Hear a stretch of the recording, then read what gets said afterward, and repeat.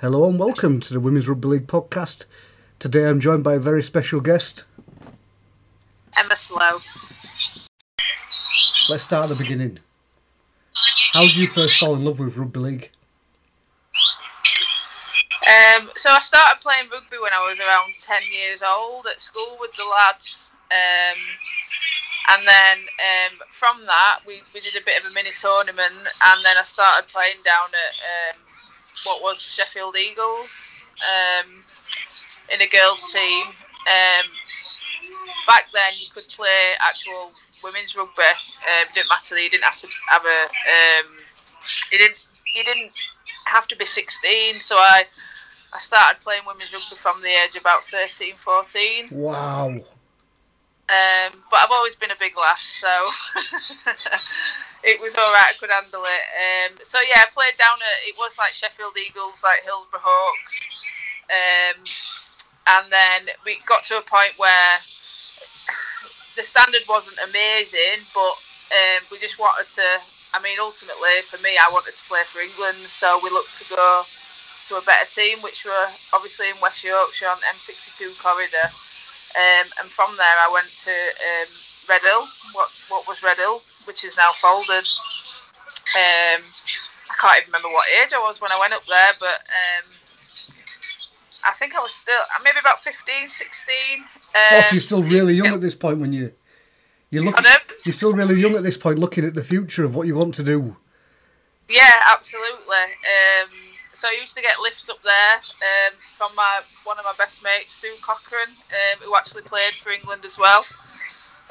We both used to travel up there together, stayed at Redhill for a few seasons. Then after that, she actually went to what was Wakefield Panthers, and then I went to Cast Panthers a couple of seasons. And then I joined up back at Wakefield, where I spent majority of my playing career really, which were coached by Brenda Dobeck, and you've got some other big names who played there like Gemma Walsh, Lindsay Anfield, Natalie Gilmore, and we stayed there a while, and it was fantastic really, and that's when I first got picked for England while I was in that team. So what age did you first get picked for England? Do you know what? I can't actually remember. I think I maybe merely... Actually, I wasn't. I was 16 when I first got picked for England. Got picked. This was before they toured Australia, but then I got dropped. So I've kind of seen the other side of it. And then it just kind of probably spurred me on a little bit more. So then when I did actually first play, I can't remember how old I were, but we played against France in England. It was a real honour, and I wanted to keep that shirt, and I wanted to stay there because obviously I'd felt what it felt like to be dropped. To think you're there and then suddenly like, oh, you're not anymore. Absolutely, yeah. I'll tell you what, some of the players that have been picked at like 16 and 17 have gone on to have some massive careers. Their spotting must have been unbelievable. Yeah, there's been a few, like, and obviously there's a few young lasses in the setup now, which is great. But I think it kind of did me a bit of a favour, really, getting dropped. Changed my attitude a little bit, and yeah, just kind of knew what I needed to do, and I knew what I needed to do to keep my shirt. So, how many times did you play for England? I actually don't know. I know that I got when we played in the last World Cup in Australia. I think there were about 3 of us that got the Bronze Lion, which they've started to do now, which was more than 20 caps. But I'm sure I've gone way over that. I don't know. What I should have done is maybe count, but you don't. When you're young and you're just enjoying yourself, you just kind of. How many did you have? I was too busy enjoying myself. I couldn't tell you. Yeah. But we didn't get caps then. Like, they get caps now. So literally, the amount of like games that I've played, I've literally only got 1 cap. Oh, quality! Just what you want. I full know. career, and then there'll be someone that plays 4 or 5 times, and their run that looks amazing compared to the one you've got. Yeah, yeah. I'll it's in my shelf though. It's in there. So, pride of place in the house. So yeah. So, what highlights did you have playing for England? I've had lots of highlights. I've played in 3 World Cups. Probably for me, the World Cup in England in 2013, when we got through to the semis and we nearly turned New Zealand over. That was probably one of my main highlights. One of the best teams that I played with. There. No, yeah, that was, when you look at that team that were playing, that was a hell of a team. Oh yeah, some amazing players in there. It was just a shame that I won't speak about referees because it's a bit of a sore subject. But yeah, when we played the first game against Australia, I'm going to say it anyway, put it out there. The referee was absolutely atrocious. I think they thought because the Aussies had come over that they needed to give them preferential treatment, let's say. But yeah, that's a bit of a sore subject. But yeah, that's probably my favourite bit. Well, every year it's an honour, isn't it, when you put on that shirt to represent your country. Not many people get to do it, do they? So no, I've loved every bit of it, really. That's it. It's like we're going to have a World Cup at home, and I'm hoping the lasses who are going to play are going to realise how big that's going to be for them. Yeah, I hope they do. Like it's one of them, isn't it? The game's changed so much, and it's just. I wish I could play like to that level now. I'm past it now, and it's just all the attention that they get from media and the support from the background they get. And like even the Women's Super League, it's getting there, and I think I'm just 10 years too old for it now. But it's amazing what's happening at the minute with it all. Yeah, there's a few players I'm thinking like the level was there 10 years ago and people didn't take notice, and now they're taking notice, and the more people watch, you go, wow, that's really, really good. That's amazing to watch. Yeah. Absolutely, and I just think, as I said, I'm just 10 years too old and just missed out on that. It's just the way it goes sometimes, isn't it? And but ultimately, it'll never take away like my experience in rugby. It's took a lot of my life up, but I've loved every minute of it, and I've met some amazing friends from it. So yeah. So. Club rugby, you had a good run at it. You had some good achievement, played in some very, very good teams. Yeah, definitely. So started at Sheffield, moved on to Red Earl, then to Cas Panthers, and then to Wakefield, and that's when we started winning quite a bit, really. I think we had a fair few run of winning both Challenge Cup and League. And had some fantastic years up there and met some great people and played alongside some amazing players. And that's kind of where I learnt my trade, should I say. Was coached under Brenda Dobek for numerous years, who was a fab coach. Also Sue Hayward. And yeah, just kind of learnt what I needed to do from there and then went from there. Unfortunately, Wakefield folded. Well, they didn't. They didn't fold. We went from Wakefield to Featherstone. Yeah, kind of like did a sideways movement to keep existing. Yeah, absolutely. Which was the right decision, and then we were playing under a professional rugby team, as it is, and they're offering us facilities and training, and obviously they let us play at the ground, which was fab. And then obviously we played there quite a few years and carried on winning numerous things. But then we just hit a point where we just struggled with the numbers in the team and things, and it just kind of dwindled down a little bit. And then we weren't winning as much It was a little bit more difficult. There were like a core number of players that kind of stuck it out, and then tried to recruit and things. But then for me, I had a bit of time away. I had Marley.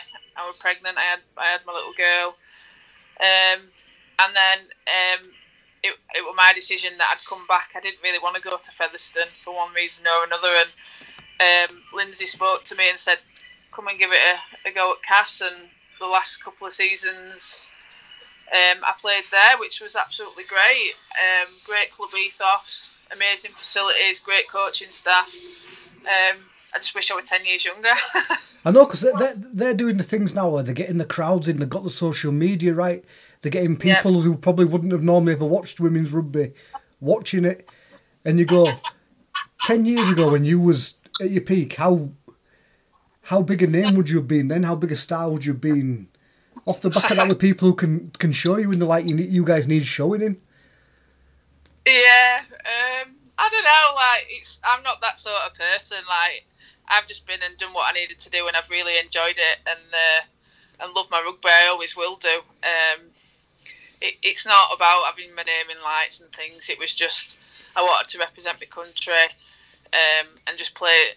Ultimately, I wanted to bring that World Cup home, as did a few others I've played with in my time. So it was just not meant to be. But as I say, I do wish I were 10 years younger, so we could have this platform now that the lasses have got. But unfortunately, that's how it is. And I've enjoyed my rugby career, and I'm very near in the end, if not the end now. So yeah. Yeah, I was say say at Cass where they're averaging now big crowds. You get players who play in there who are getting used to playing in front of crowds week in, week out. Matches being advertised, it's an event every single time they play. And I think a few teams are going to jump on that now and go, well, if they can do it, we should just copy what they do. Yeah. And then we'll get our numbers up. Yeah, I think they just obviously need the support of the club as well. I think the club itself has really supported the women's team in the women's game. And it's been an amazing experience, especially playing at home.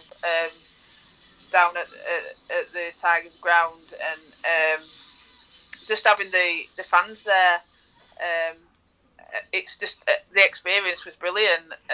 And afterwards, I'm clapping, and you're walking around the pitch and things like that. It was awesome. So I'm a bit jealous, really. that I'm going to miss out on that now. But yeah, it's just it'd be nice for all the clubs to be like that. I know.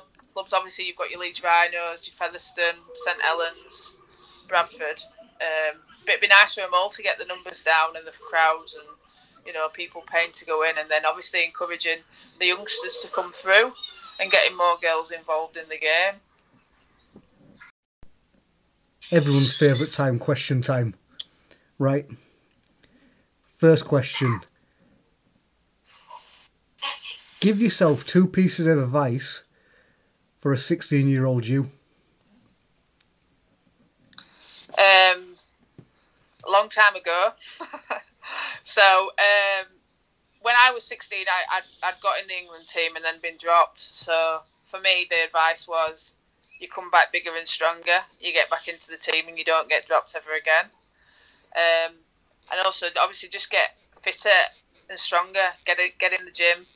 Do what I needed to do, and just basically prove to them that they'd made a mistake. Question number 2. Which players did you most look up to growing up? So when obviously, again, a long time ago, when I was growing up, it was mainly like the women role models. Back in the day, there were some amazing players. I won't be able to pick one, I don't think. I'd probably pick a few. And I actually got to play with some of them. So for me, Brenda Dobek probably was the kind of rugby player of the time. Somebody to look up to. And obviously I managed to play with her and get coached by her. But also Lisa McIntosh.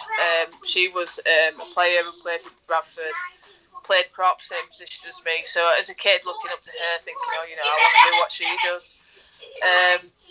But there's loads of other players I could name, like Shelley Land. She was a number 9 who was absolutely amazing.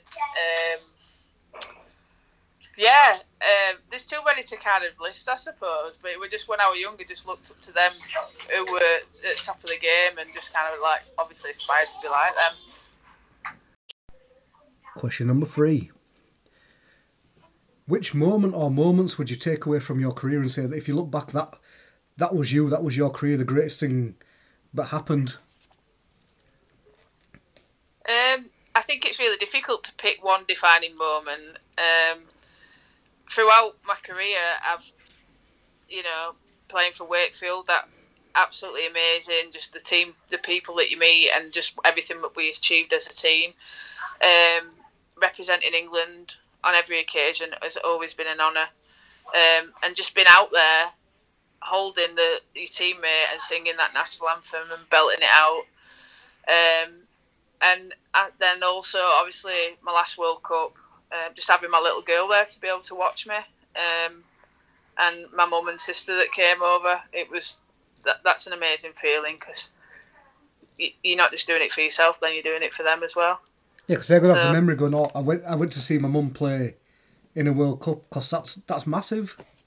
Absolutely, and I just wanted to be proud of me, and being able to be there. And obviously she was only 3 at the time, but she can still remember it. And it was amazing. Yeah, absolutely. 4th and final question.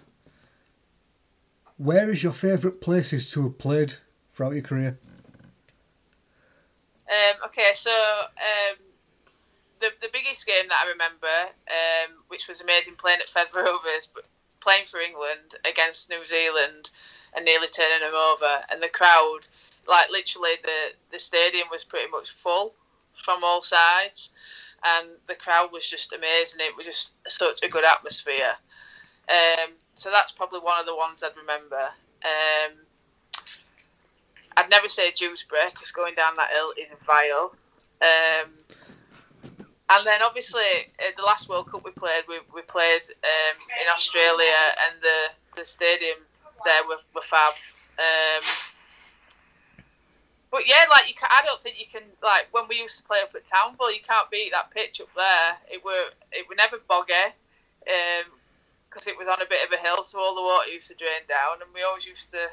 We had as best times playing up there, so I'm not really bothered. And also, obviously, down at Cass, because the ground, the grass down there is just immense, because the ground is amazing. So it's not really. It didn't really matter to me. I've played at loads of different places, but I think what I'll take away with it is just like obviously who you're playing with, and the reasons why you're playing, and that's what makes it special, really. There we have it, listeners. End of yet another podcast. So, Emma, thank you for coming on. Is there anyone to give a shout out to before you go? No, just cheers to everybody who I've played with in the past. It's been a ball and a pleasure. And just cheers. That's it. Thanks. Thank you.